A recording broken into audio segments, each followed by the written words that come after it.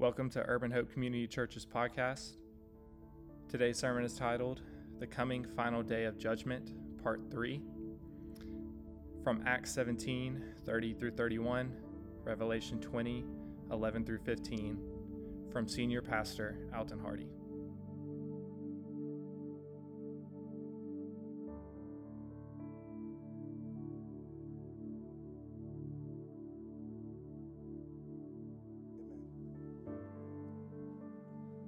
Today I'm going to do my best, and I say my best, in trying to preach this coming final day of judgment scene truly without weeping, without crying, without being overwhelmed by what I have grown to understand in my limited knowledge of the salvation, the grace, and the mercy of God.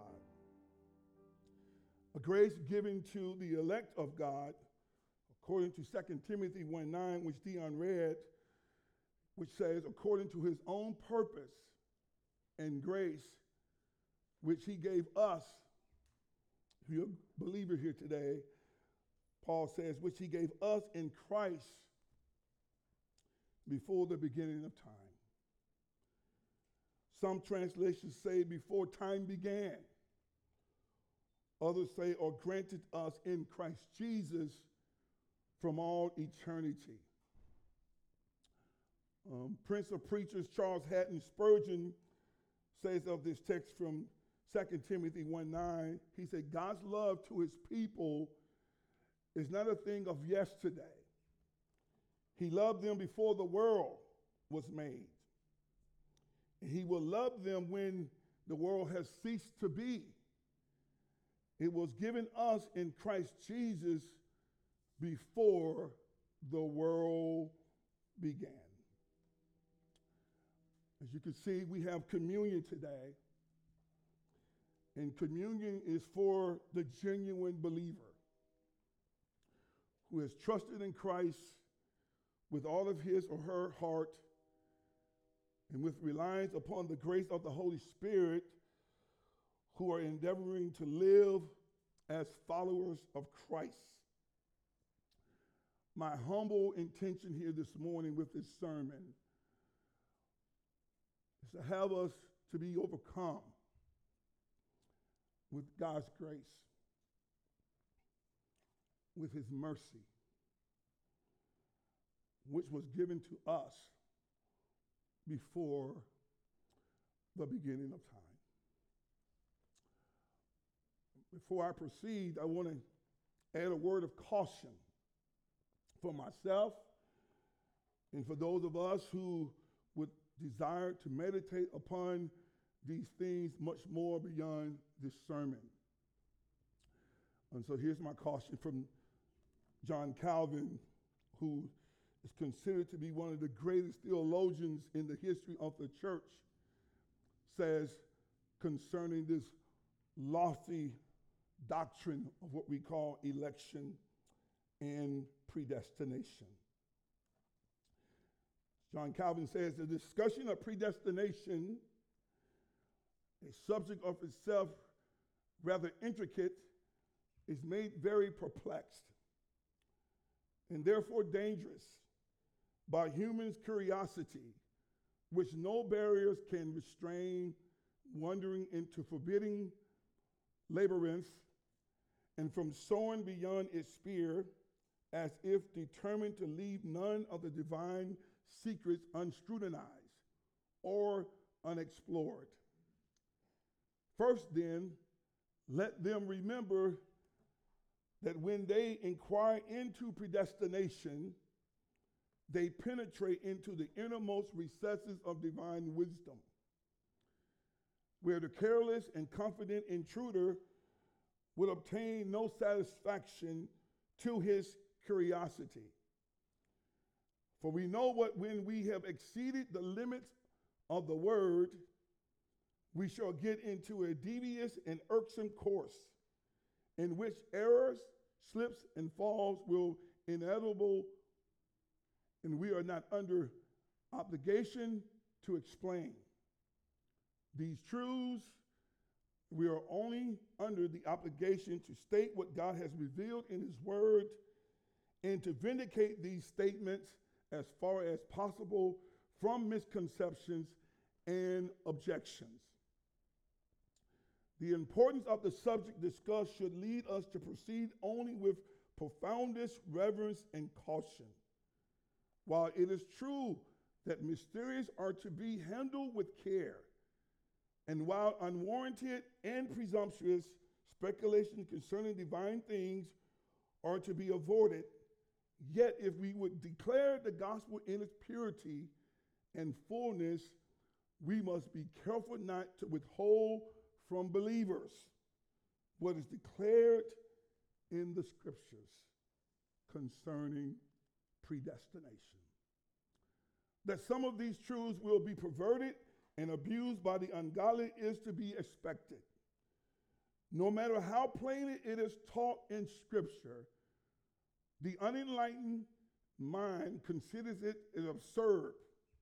For instance, that one God should exist in three persons, or that God should foreknow the entire course of the world events, as that his plan should include the destiny of every person. And while we can know only as much about predestination as God has seen fit to reveal, it is important that we shall know that much. Otherwise, it would not have been revealed. And where scriptures leads, we may follow. John Calvin. So let us therefore turn our attention to the scriptures here this morning. We have arrived at the coming final day of judgment because we're walking through the book of Acts. And the great apostle Paul has reached where the apex of human philosophies, which is Areopagus, better known as Mars Hills by the Romans. No other teaching of Scripture hits at the core of human pride and religious philosophies than the doctrine of election and predestination. R.C. Sproul says, no other doctrine in the Christian faith engenders more debate than the doctrine of predestination. Martin Luther, the great reformer, he preceded John Calvin a few years. He says, no other doctrine more clearly demonstrates our utter dependence on divine grace and mercy than the doctrine of predestination. As Karen was exhorting us in the praise and worship time, she says, who did I tell the people of God? Moses. He said, tell them that I am that I am. I choose who I choose. I elect who I elect. If I wanted to kill Pharaoh by now, I could have done that. He says that in Exodus 7, I believe, Exodus 9:16, as you see that God can do what he wants. As I said earlier, that I've been just holding back tears because as I have grown in this, I'm just a putty in the hands of a God who chooses out of his own whatever, and it is a very, very humbling thing. Paul here at Mars Hill, he gives to these Athenians a sober declaration that the whole human race on the day of judgment will be judged, Paul says in verse 31, in verse 30. God says in the times of ignorance, God overlooked, but now he commands all people everywhere to repent because he has fixed a day on which he will judge the world by a man whom he has appointed. Judge the world in righteousness by this man whom he has appointed. And Paul says of this he has given assurance to all by raising him from the dead. And on that day, according to Revelation 20, verse 12, you can go there. It says, And I saw the dead, great and small, standing before the throne. I want to help you to see, to bring your attention to the great and small. That's interesting to me because I want to flesh that out. Go to Revelation chapter 13, which is a few pages over, to page 1227. John says, I saw on that day, I saw the great and small. And here in Revelation 13, I want you to see, starting with verse 11, page 1227, I want you to see this great and small and who it is that's really in the great and small. So here it goes, verse 11. He said, then I saw another beast rising out of the earth, and it had two horns like a lamb, talking about the Antichrist, and it spoke like a dragon, and it exercises all the authority of the first beast in its presence, and makes the earth and its inhabitants worship the first beast, whose mortal wound was healed.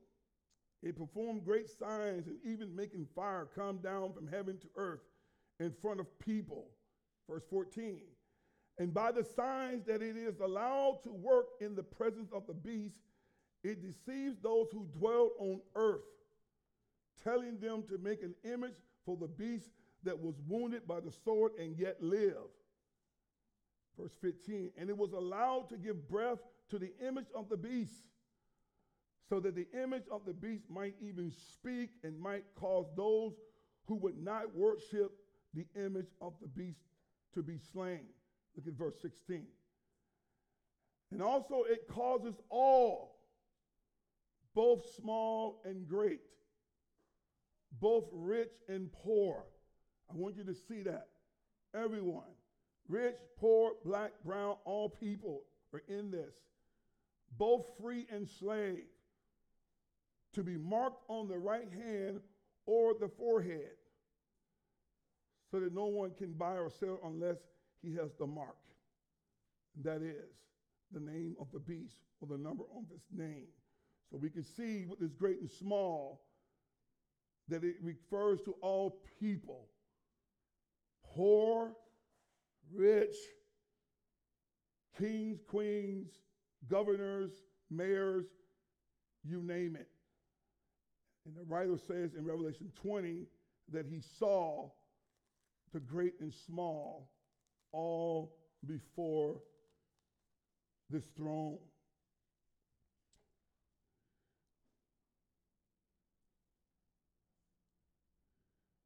And he goes on to say in verse 12,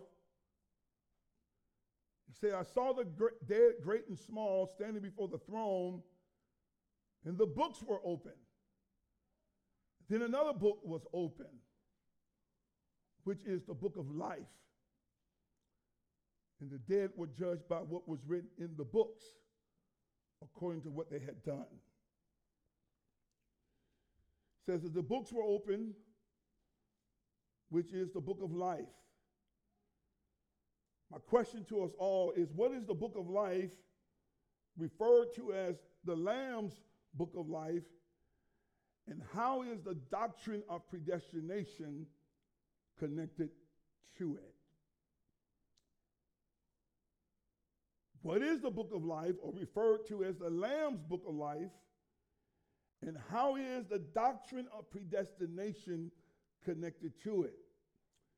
And so I have here in my notes, I said, this is where I am going to let Scripture guide us and try not to give very much commentary that will eventually lead us to the table of the Lord for believers. And so I want you to turn your attention to, which is my only keynote slides here for today, and I'm going to read them to you. Joel, you can put the slides up, starting with the first one. We quote the Westminster Confession of Faith. These are creeds that we hold to in our denomination, where the elders all got together reading the Bible, and they fought through, what does the Bible teach about salvation, predestination, election, and the above. I didn't give you the proof scriptures to it, but you can go on the internet and just put in Westminster Confession, put proof text, and you can read that, and I would encourage you to do just that. I'll give you a heads up. For some of you, this is your first time ever reading anything like this, and I'm going somewhere with it because for me, I've been reading this for a while. I'm humble. I don't know how to explain that even more so. And I'm overcome by God's grace to me. And that's where a lot of the tears really come from. And so as I read this to you, we'll get back into the text. But I'm not going to make a whole lot of commentary. I just want you to read it. And you have to sit with this. And for some of you, this is going to be the first time. But I pray that the Holy Spirit will just open your heart and your mind. You're sitting here today as a believer. And it says, from God, from all eternity, did by the most wise and holy counsel of his own will, freely and unchangeably ordain whatsoever comes to pass.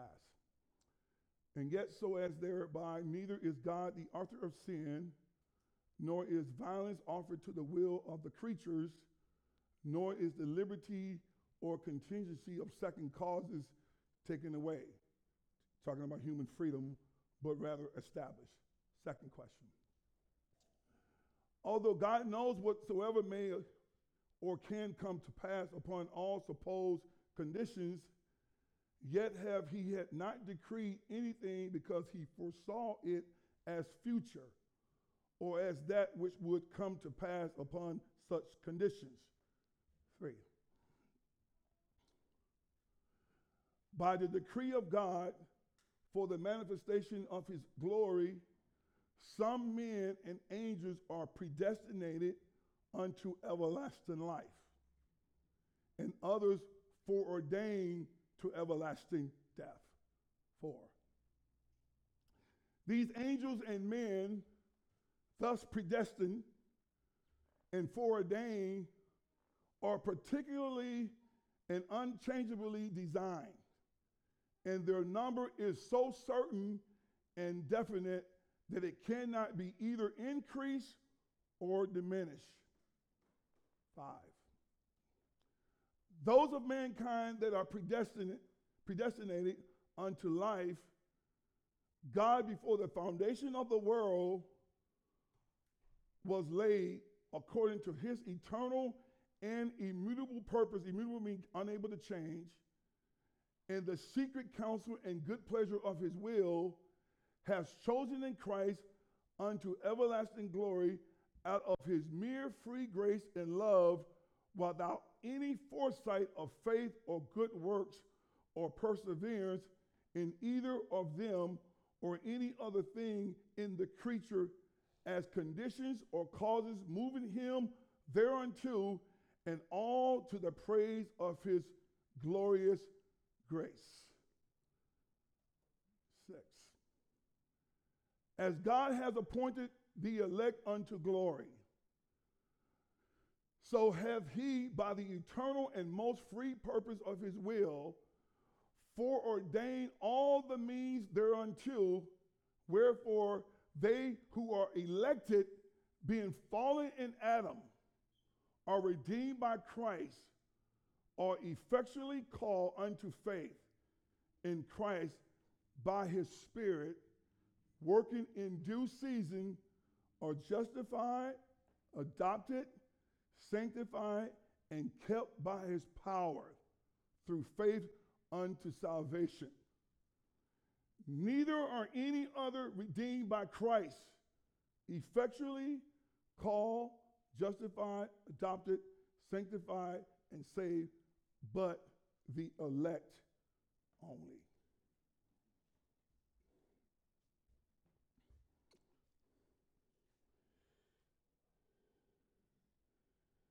Now I want you to go back to Revelation 20. And now let's read this text in light of the confession that we've just read. And let's see how this now impacts your heart. Look at verse 15. Let's go back to verse 12. And I saw the dead, great and small, standing before the throne. And The books were open. And another book was open, which is the book of life. And the dead were judged by what was written in the books, according to what they had done. Verse 14, then death and Hades were thrown into the lake of fire.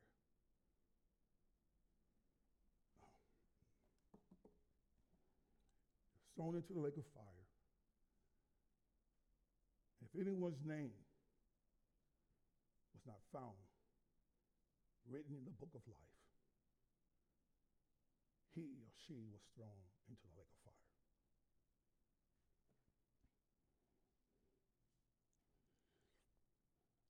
The word predestination, it means God in his sovereignty in some way predestines who gets into heaven and who does not. The scriptures tell us that God writes our names in the Lamb's book of life. But when does he write it in the Lamb's book of life? And this is where I'm going to try to answer according to the scriptures. And I'm just going to read the scriptures to you. Go to Revelation 21, verse 7, just one page over. And the Pew Bible should be page 1234.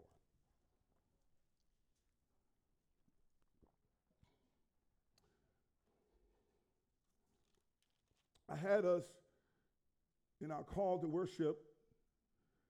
You started actually 1233, Revelation 21. And let me just read it just because it just fits. If you're weeping, suffering, pain, pneumonia, flu, COVID, whatever, these things will not always be. He said, then I saw a new heaven and a new earth, for the first heaven and the first earth had passed away, and the sea was no more. And I saw the holy city, the New Jerusalem, coming down out of heaven from God, prepared as a bride adorned for her husband. And I heard a loud voice from the throne saying, behold, the dwelling place of God is with man, and he will dwell with them, and they will be his people, and God himself will be with them as their God. Verse 4, you weeping this morning, he will wipe away every tear from their eyes, and death shall be no more. Neither shall there be any more mourning or crying, nor pain anymore, for the former things have passed away.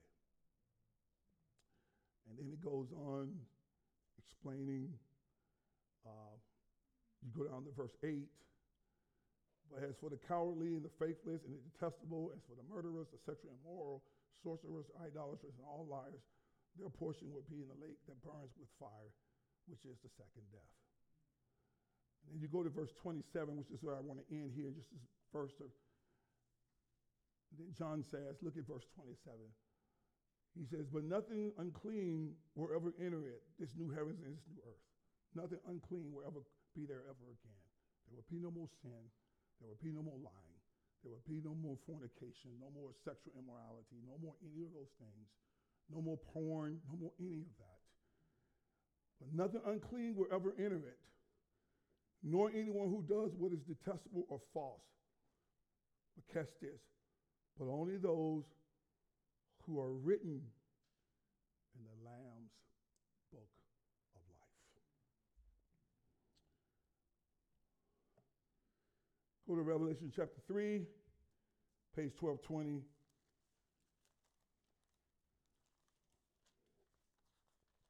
I'm building up.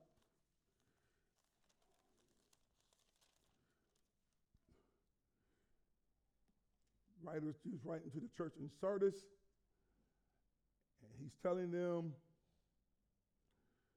to hold in. I know your works. Don't give up. Look at verse 4. He says, yet you have still a few names in Sardis, people who have not soiled their garments. God always has his elect, his people, those in whom he has called by his own sovereign power and grace. And that's what John is saying. Yet you have still a few names in Sardis who have not soiled, become contaminated with the world around them, the Babylon. They're not giving in to it. They fight the good fight of faith. He says, you have not soiled their garments, and they will walk with me in white, for they are worthy. Look at verse 5. Look at this promise from Jesus. He said, the one who conquers will be clothed thus in white garments. And I will never blot out his or her name, here it is, out of. I save you, I call you, I keep you, and I will never lose you. I will never blot out of the book of life your name. And I will confess his name before my Father and before the angels. It's God's promise. Revelation 13, 1 through 10, and that's page 1227. Buckle down with me. Some of you probably have never read these scriptures. I read the second half of Revelation 13. Now I'm going to read the first half. When does God write our names in the Lamb Book of Life? How is it connected to the doctrine of predestination? Here it is. Verse 13, chapter 13, verse 1. And I saw a beast rising out of the sea with 10 horns and 7 heads, with 10 diadems, and on his horns and blasphemous names on his head. And the beast that I saw was like a leopard.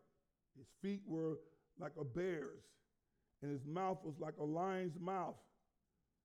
And to it the dragon gave his power and his throne and great authority. And one of his heads seemed to have a mortal wound, but his mortal wound was healed. And the whole earth marveled as they followed the beast. Verse 4, and they worshiped the dragon. And he had given his authority to the beast, Satan, the false prophet, and Antichrist. And they worshiped the beast, saying, who is like the beast? They're giving allegiance to it. They're worshiping it. Who can fight against it? Verse 5, and the beast was given a mouth uttering haughty and blasphemous words. And it was allowed to exercise authority by God's sovereign providence. It was allowed to exercise authority for 42 months, meaning a certain season of time. And it's opened its mouth to utter blasphemies against God, blaspheming his name and his dwelling. That is, those who dwelled in heaven. Verse 7. And also it was allowed to make war on the saints, those of us who God has called, the remnant, the elect, those who have been predestined, to conquer them, meaning he will kill some of us. Some of us will die for the faith. And authority was given it over every tribe, every people, Africa, Russia, China, Korea, North Korea, Japan, Bosnia, all the nations of the earth. This beast was given power and authority over every tribe and every people and language and nation. Verse 8, and all who dwell on earth will worship it. Everyone whose name has not been written before the foundation of the world in the book of life of the Lamb who was slain.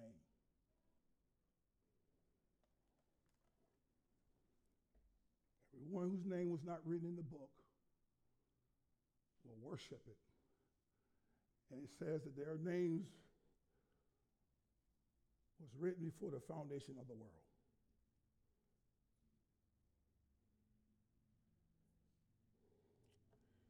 One more.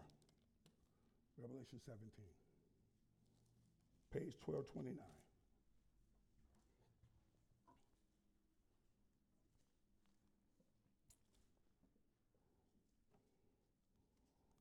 Start at verse 1.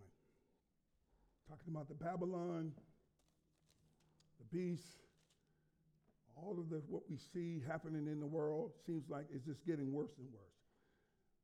It says, then one of the 7 angels who had the 7 bowls came and said to me, come, I will show you the judgment of the great prostitute, talking about the world, Satan's system, who is seated on many waters, with whom the kings of the earth have committed sexual immorality, and with the wine of whose sexual immorality The dwellers on earth have become drunk.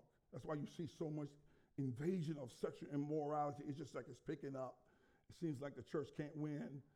But let's keep going. Verse 3, and he carried me away in the spirit unto the wilderness, and I saw a woman sitting on the scarlet beast that was full of blasphemous names and had 7 heads and 10 horns.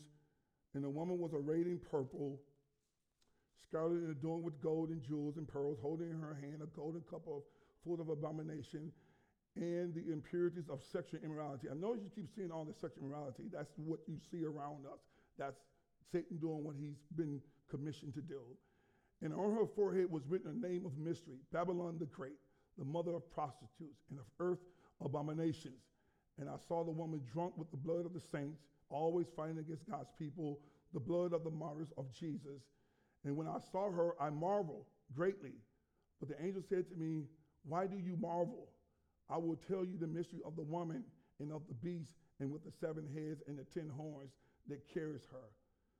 The beast that you saw was and is about to rise from the bottomless pit and go to destruction. And the dwellers on earth whose names have not, please say, Pastor Hurley didn't write this, whose names, who have not been written in the book of life.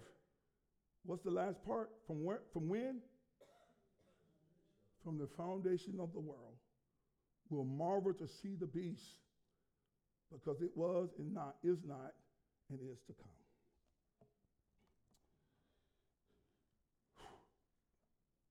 Word predestination shows up in the book of Ephesians.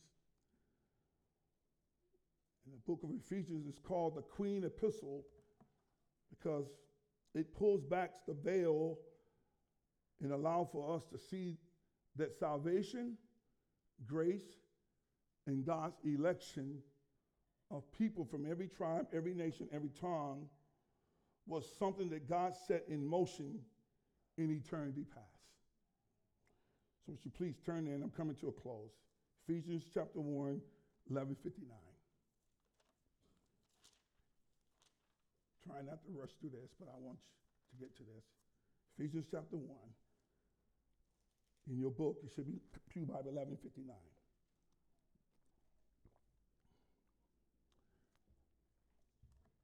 The Greek word for predestined is perizo, which means something to take, which means something to that which takes in advance, to decide beforehand, to determine ahead of time. And so here in Ephesians, starting with verse 3, this Queen Epistle, look at what Paul says. Verse 3, blessed be the God and Father of our Lord Jesus Christ, who has blessed us in Christ with every spiritual blessing in the heavenly places. Verse 4, and even as he chose us, you're a Christian here today,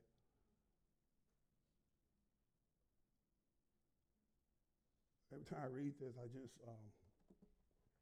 he chose us. Sometimes when I'm walking, I'm just like, God, how did I become a Christian? And so many of my friends are not, I grew up with. And all I can go back is just, I don't know how to explain that to you. I don't know how to explain that how I became a pastor. And I'm humble. I don't know what else to do with that. I just want to hug people and love people because I know I wasn't no better. And when I read this text, it says, even as he chose us in him before the foundation of the world. That means you had me on your mind, God, before you formed me in my mother's womb. You had me. You had Alton, this kid from Sardis. And he had you. He had us on his mind, and he knew us, and he chose us in him before the foundation of the world, that we should be holy and blameless before him in love. And he predestined. It was not by luck. He predestined us for adoption to himself as sons and daughters through Jesus Christ, according to the purpose of his will and to the praise of his glorious grace, which he has blessed us in the beloved. And in him we have redemption through his blood, the forgiveness in trespasses according to the riches of his grace, which he lavished upon us in all wisdom and insight, making known to us the mystery of his will according to his purpose, which he set forth in Christ.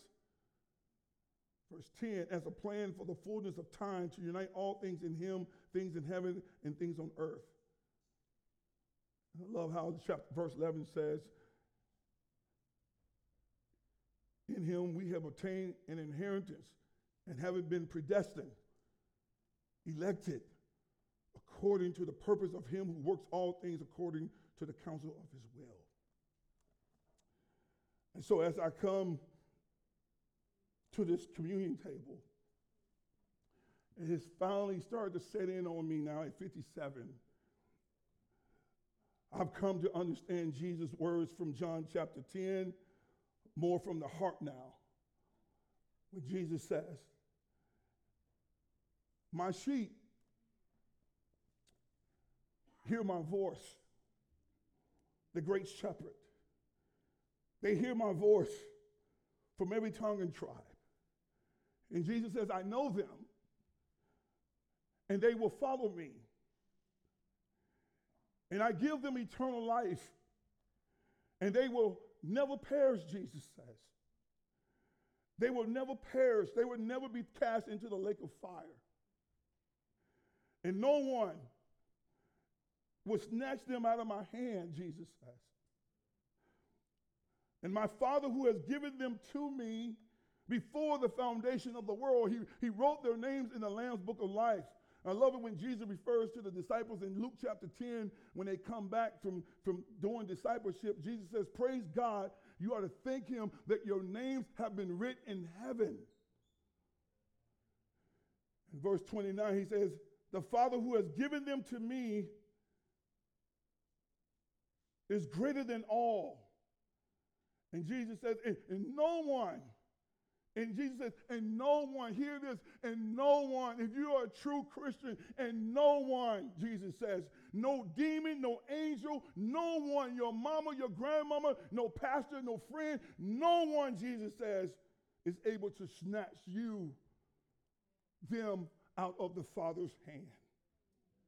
And Jesus says, I and the Father are one. And so I come to this table. The great shepherd would say to you here today, to the genuine sheep, he would say this to you. You might be struggling with sin, but as God says to those in the church of Sardis, he will give you the power to conquer, the power to overcome.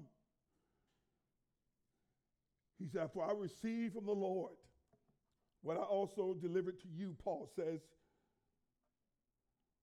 from the great shepherd. The Lord Jesus, on the night when he was betrayed, he took bread. And when he had given thanks, he broke it and said to all the sheep of his pasture that he knows by name, which will be there on that great day when he opens up the book of life. And you say, how did I get into that book of life? I think Jesus would say, I wrote it there before I shaped you and formed you in your mother's womb. And he will say this to you, this is my body, which is for you. Do this in remembrance of me. When you drink and eat of his bread, that you know that he has saved you, and he wants you to know that. Not be discouraged, but be encouraged. That he's not going to cast you out. He's not going to throw you away. That you are his. And when you eat this bread today, that you know that he has finished the deal. And then he says, in the same way, he also took the cup, and after supper saying, this cup is the new covenant in my blood. Do this as often as you drink it in the remembrance of me. My covenant of electing grace, which is in my blood. I I elected you. I called you. This is why you're here this morning. It's why you can't do what some of your friends do. They just sin and don't have no conviction of it. You ever ask yourself, why do you always get convicted? Because you're one of the sheep. That's why you feel that urge, that sense of, I'm hurting my Savior, hurting my Lord. Those who are not of his, they have no care. They can care less. And so you're here this morning.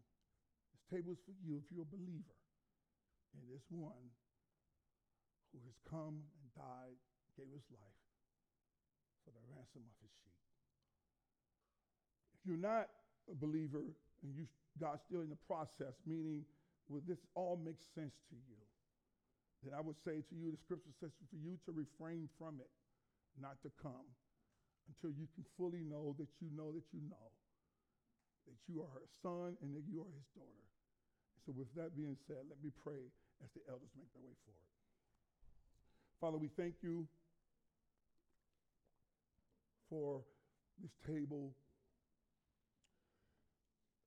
And it means a lot more to us today, Lord, because we realize, Lord, that this is not of anything that we could have done for ourselves. We're children of grace, children of mercy, as Paul says in 2 Timothy 1:9. Not of our own works that we make ourselves to see, to be a veil of who you are. But yet we do see, we do know you, and we love you and we worship you, and we are so grateful for it. I pray here this morning as we eat this bread this time, Lord, after preaching on that day of the final judgment, where many will be cast into the lake of fire. Lord, I don't boast that I somehow figure it out on my own. I come to this table recognizing it is all of grace to me. And I'm deeply humble and thankful that I'm able to come to this table to know that I'm a son, that I'm your child, and that you love me more than I can even recognize and see sometimes for myself. And not only me, but all of us, Lord, here in this room today, that you love us. And you chose us, as the scripture says, before the foundation of the world. And I pray here today, Jesus, as we eat this bread and drink of this wine, that we would just let this truth break us in a way, Lord, that we haven't been broken. That we would leave here today loving people, sharing the truth of your word, because we know it's not of our power that we make people see. It's not our human persuasion that people's eyes are open. But it is something that you do, and I don't understand all of that, Lord. I just see it. It humbles me.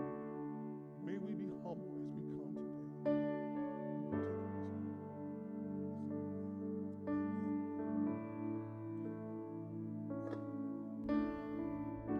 Thank you for joining Urban Hope Community Church's podcast today on the sermon titled The Coming Final Day of Judgment, Part 3, from Acts 17:30 through 31 and Revelation 20:11 through 15.